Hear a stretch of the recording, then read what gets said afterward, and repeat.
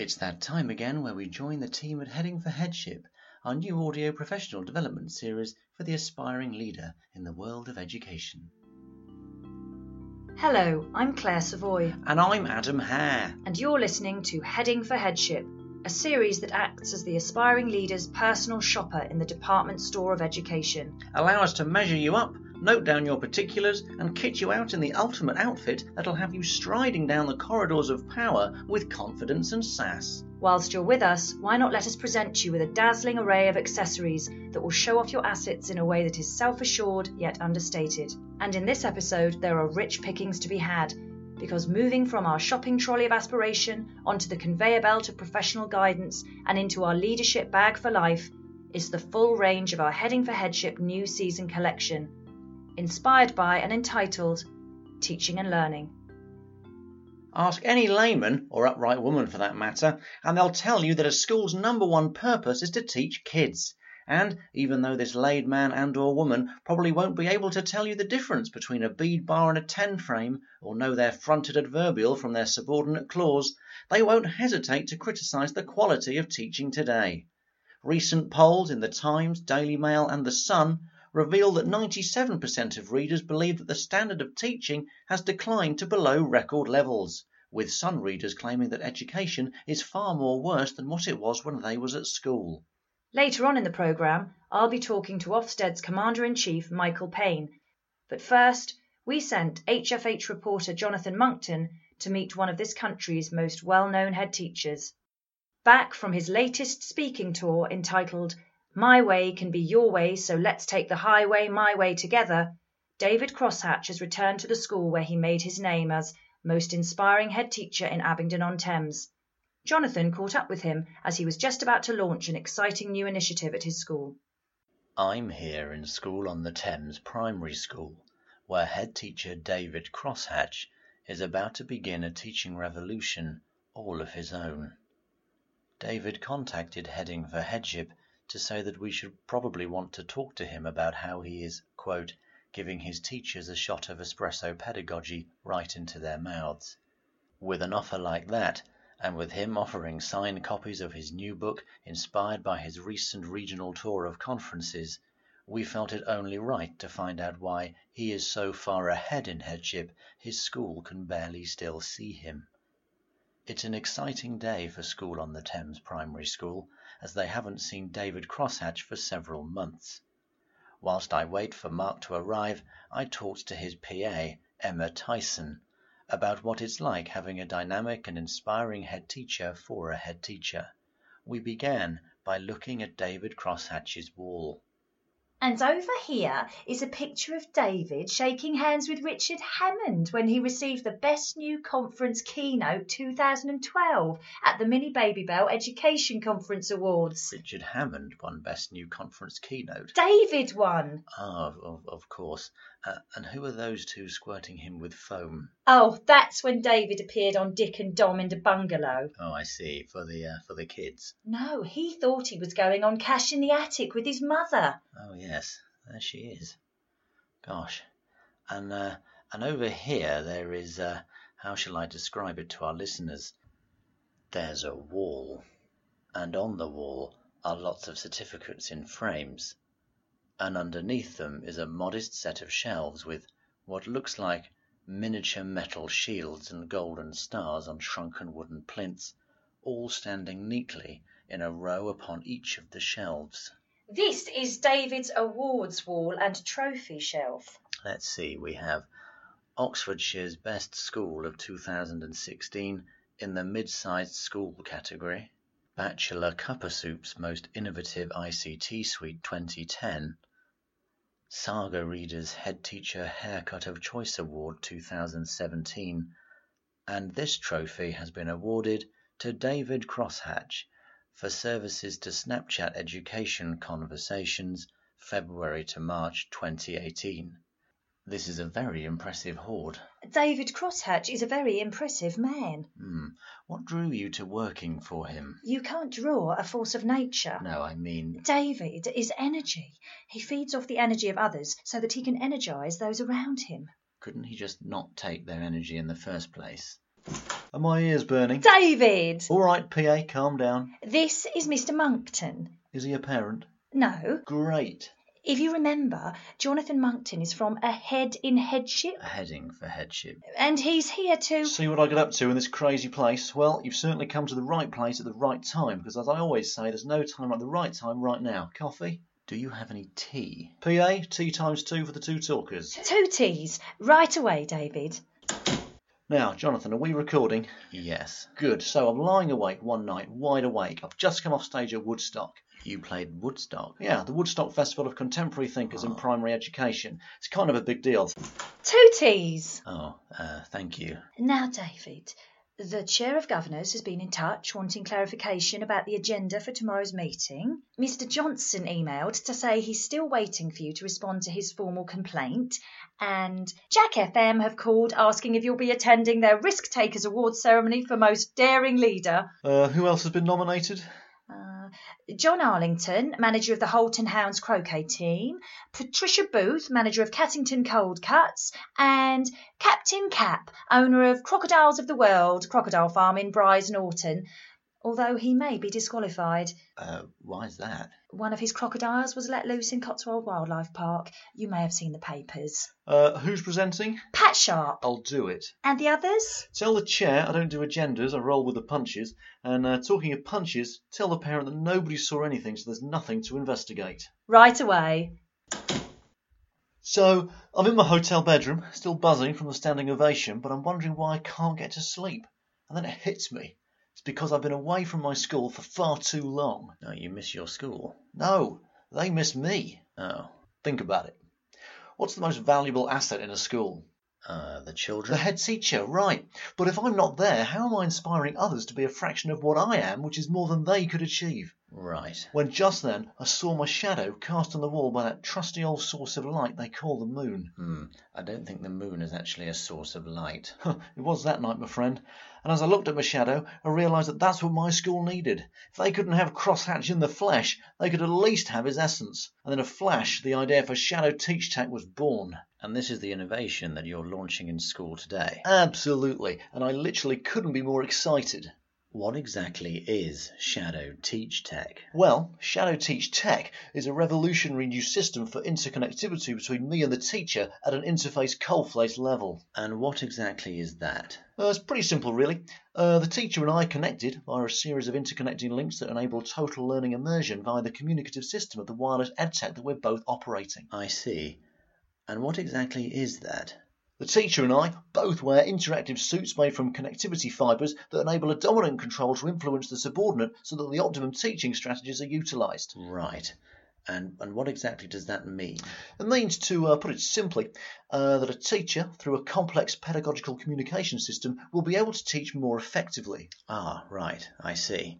And if someone wasn't sure what that actually meant, how would you best describe it?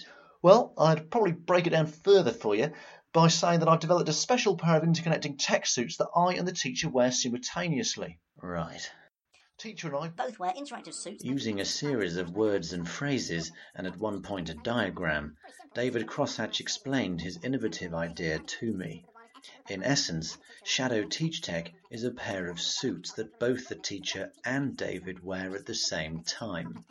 David will be observing the lesson via a monitor and will give direct instructions to the teacher via a discrete earpiece. The suits use motion-sensitive technology, so when David moves his body, so will the teacher. This is because David believes that the words he speaks will require specific physical actions that may not yet be second nature to teachers not as skilled as he is. It is this Shadow Teach Tech technology that David believes will enable him to influence and support the teachers in his school, whilst he could be as far away as Wallingford or Bicester. Today, he is trialling his new technology with an NQT called Becca Thompson. David predicts that his new Shadow Teach Tech technology will improve her teaching by 87%. And we'll be back with Jonathan for the second part of his report a little later in the programme. But first, to talk about his thoughts on the quality of teaching across the country and share some of Ofsted's current thinking on teaching and learning, we are now joined by Ofsted's Commander-in-Chief, Michael Payne. Michael, welcome. Hello.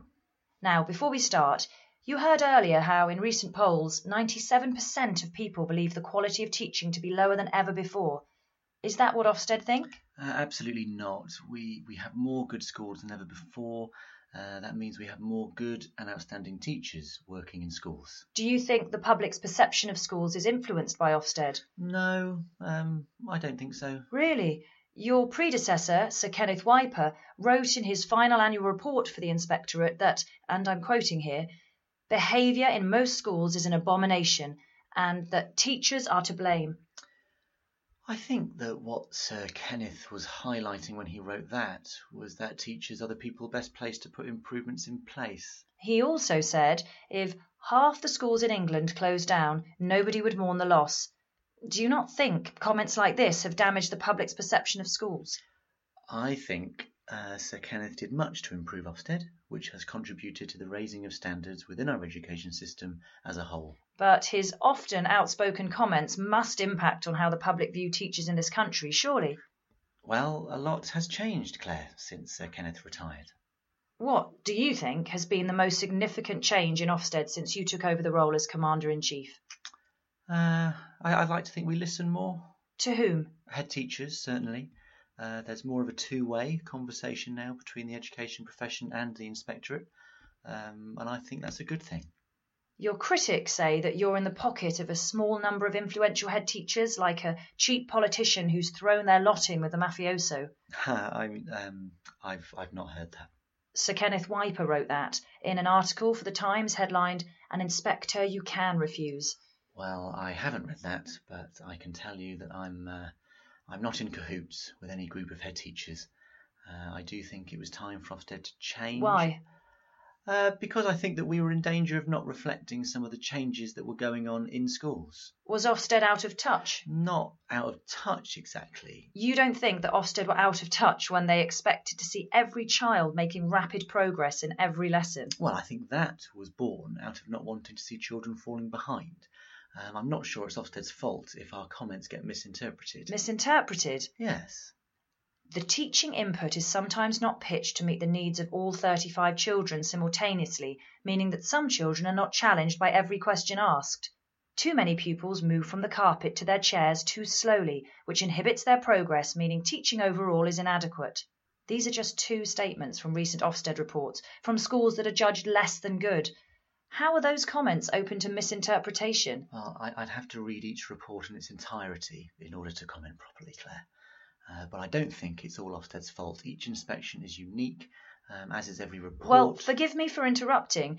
You say every report is unique, but we took a sample of reports from across the country over a period of 3 months, and we found not just some common themes, but some near identical comments. I'm working really hard on improving the QA process to reduce use of jargon and stock phrases. Adam has been collating the reports, and he's got some examples for you. So, Michael, how many times has this sentence been used over the last 3 months? Pupils' discourse is an obstacle to higher level learning opportunities being properly utilised. Okay, I'd be surprised if that was used more than once. I really would. You say once. Our research says 4 times. Right, okay.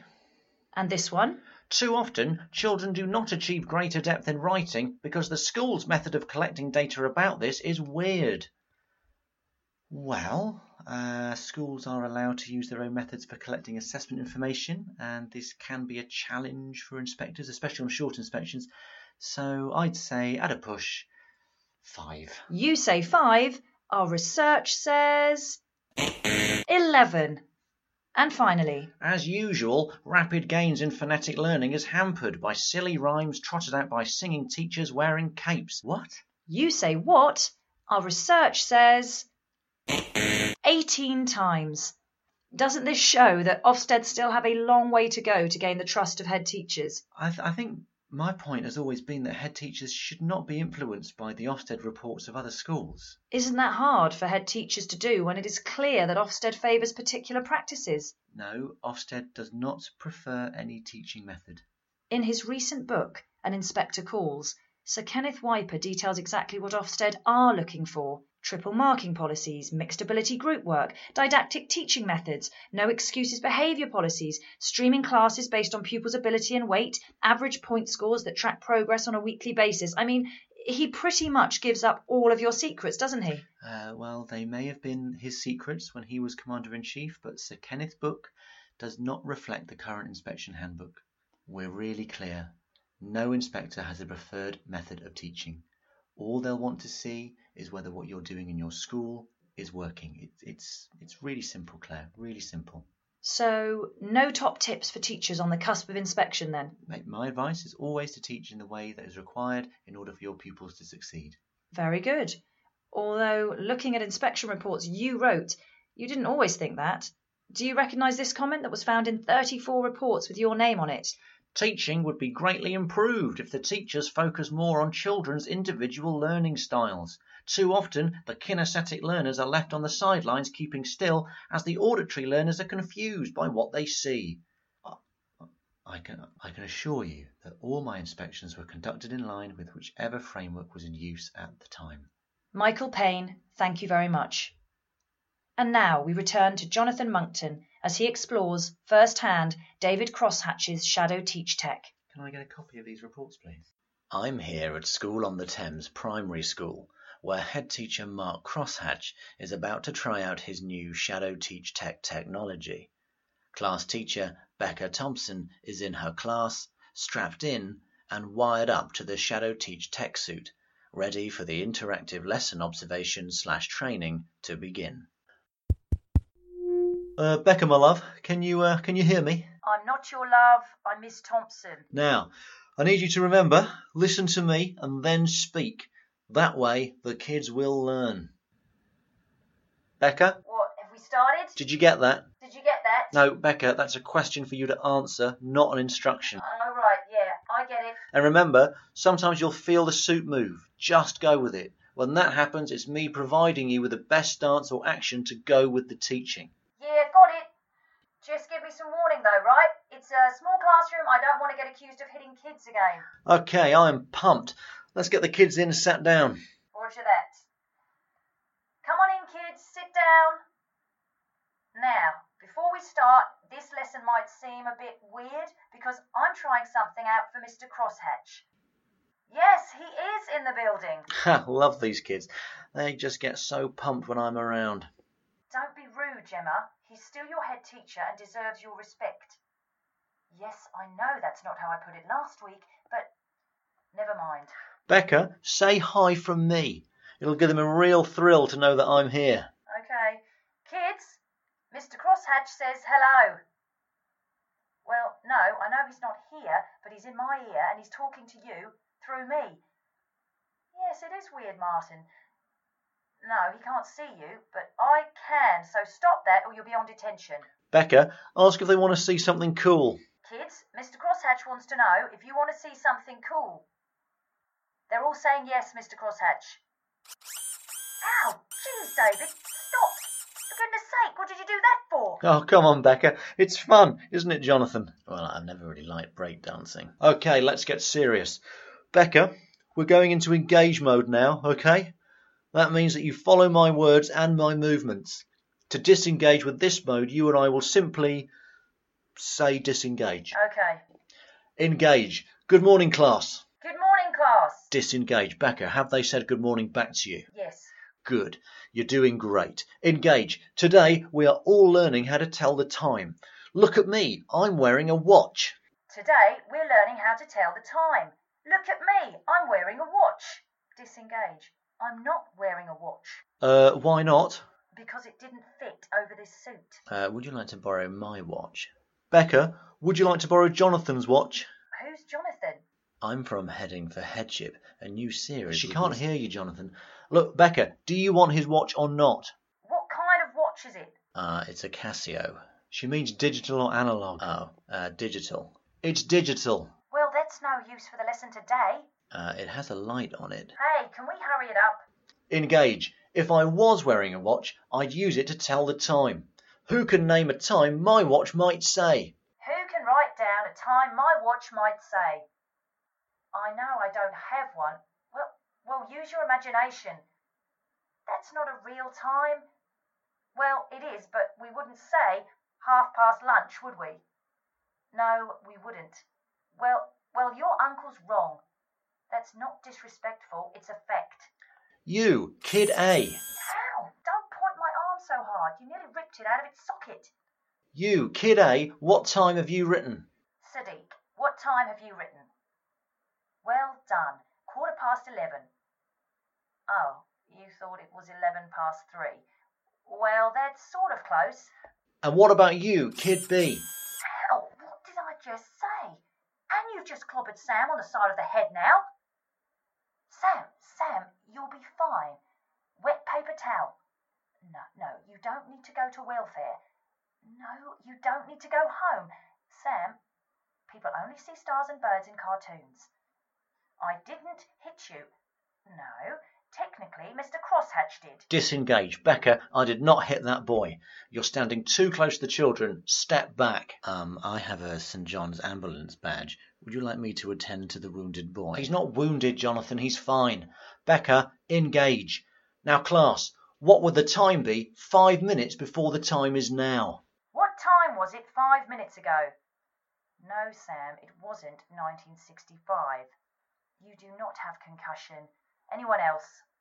Yes, Megan. No, that's 10 minutes after the time now. What? Your watch is running 15 minutes quicker? Let me see. Okay, fair enough. Why don't you set your watch back to the correct time? You don't know how to change the time? Your dad gave you his old Casio and you can't work out what the buttons do. I think you press and hold the 2 top buttons and then keep pressing the bottom right. No, hang on, let's change the date. Engage. Time for a challenge. Time for a challenge. How do we say 15 minutes before the next hour? How do we say 15 minutes before the next hour? How do we say 15 minutes before the next hour? Not you, Jonathan. Not you, Jonathan. No, not you, Jonathan. What? What? Sorry, what? Jonathan, be quiet. Shut up. No, not you, Jonathan. Mr. Crosshatch. Yes? Oh, disengage. Well, Jonathan, what do you think? I think you press and hold the 2 right buttons and keep pressing the left one to change the time. After the excitement of a day filled with technology, one thing is certainly very clear. With the development of his pioneering Shadow Teach Tech technology, heads all over Oxfordshire will soon be able to interfere with their teachers' lessons, even if they are busy speaking at conferences or attending award ceremonies in lands as far away as Aylesbury or even Stroud. Happy in the knowledge that his own influence still casts a dark shadow over his school, David Crosshatch is a man who continues to be ahead in headship. That was Jonathan Monkton with his Ahead in Headship report. Now, here at HFHHQ, we're always keeping our ear to the ground, and in doing so recently, we couldn't help but overhear some remarks made about the regional accents of trainee teachers. This has sparked a lot of debate about whether the way you talk affects the way you teach and your pupils learn. Adam Hare has assembled a panel of experts to discuss this further. Adam. Thanks, Claire. I'm joined in our HFH studios by Roger Moorish, Professor of Linguistics at the University of Canterbury, Robert Barnes, Chief Librarian at the Mitchell Library in Glasgow, and Polly Garvey, a professional voice coach. Now, Professor Moorish, let me start with you. You've been a long-standing advocate for the compulsory adoption of RP within teacher training courses.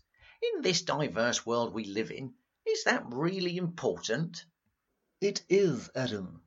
In fact, it is precisely because of this increasing diversity that being able to hold a conversation in the Queen's English is becoming increasingly important.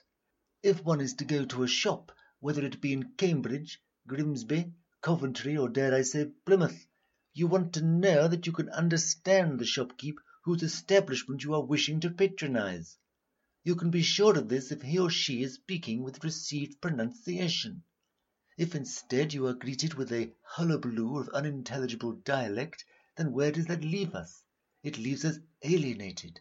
That is why it is so important that youngsters are equipped with the skills of speaking as the Queen intended. Robert, what do you make of Roger's point?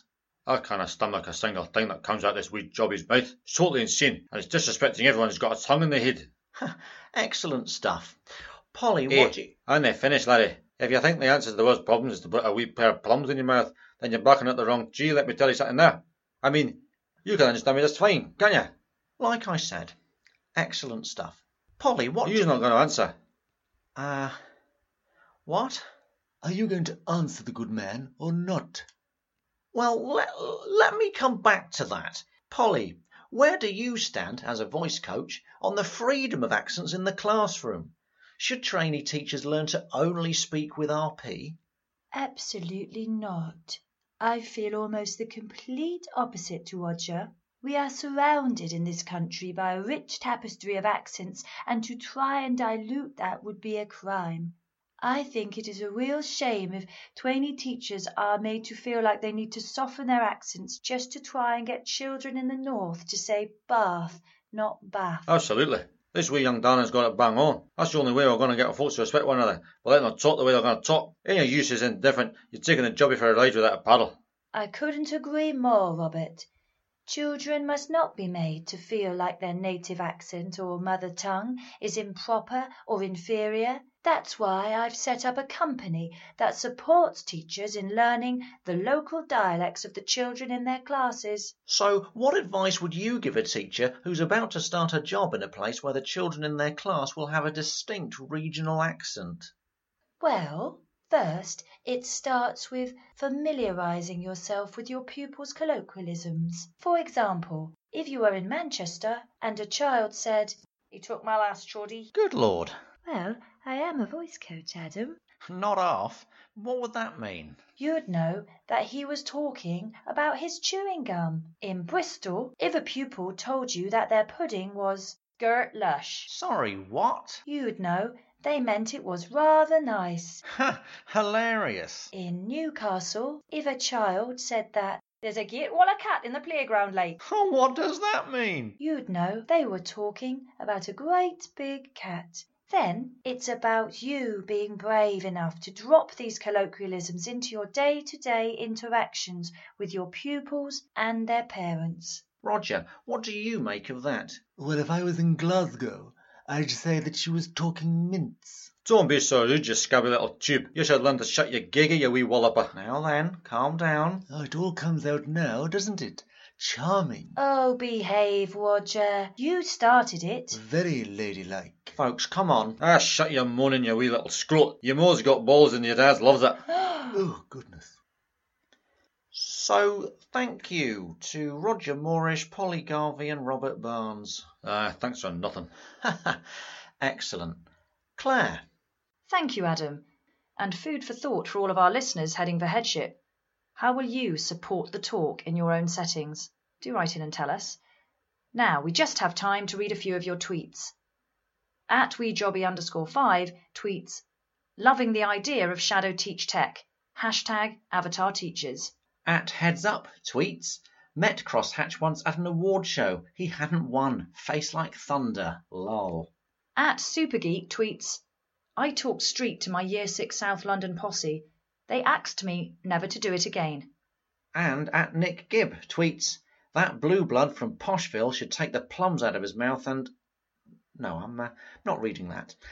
And that brings us to the edgy weather, and it looks like it's going to be hot, hot, hot. So remember to send that memo to staff about no flip-flops. Again.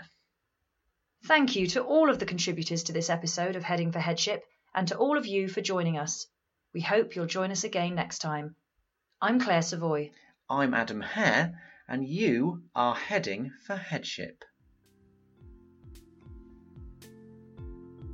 That was Heading for Headship, a brain production for nobody in particular. The script was written and performed by Tim Browse and Ellie Swain. Find out more by visiting the website www.headingforheadship.com.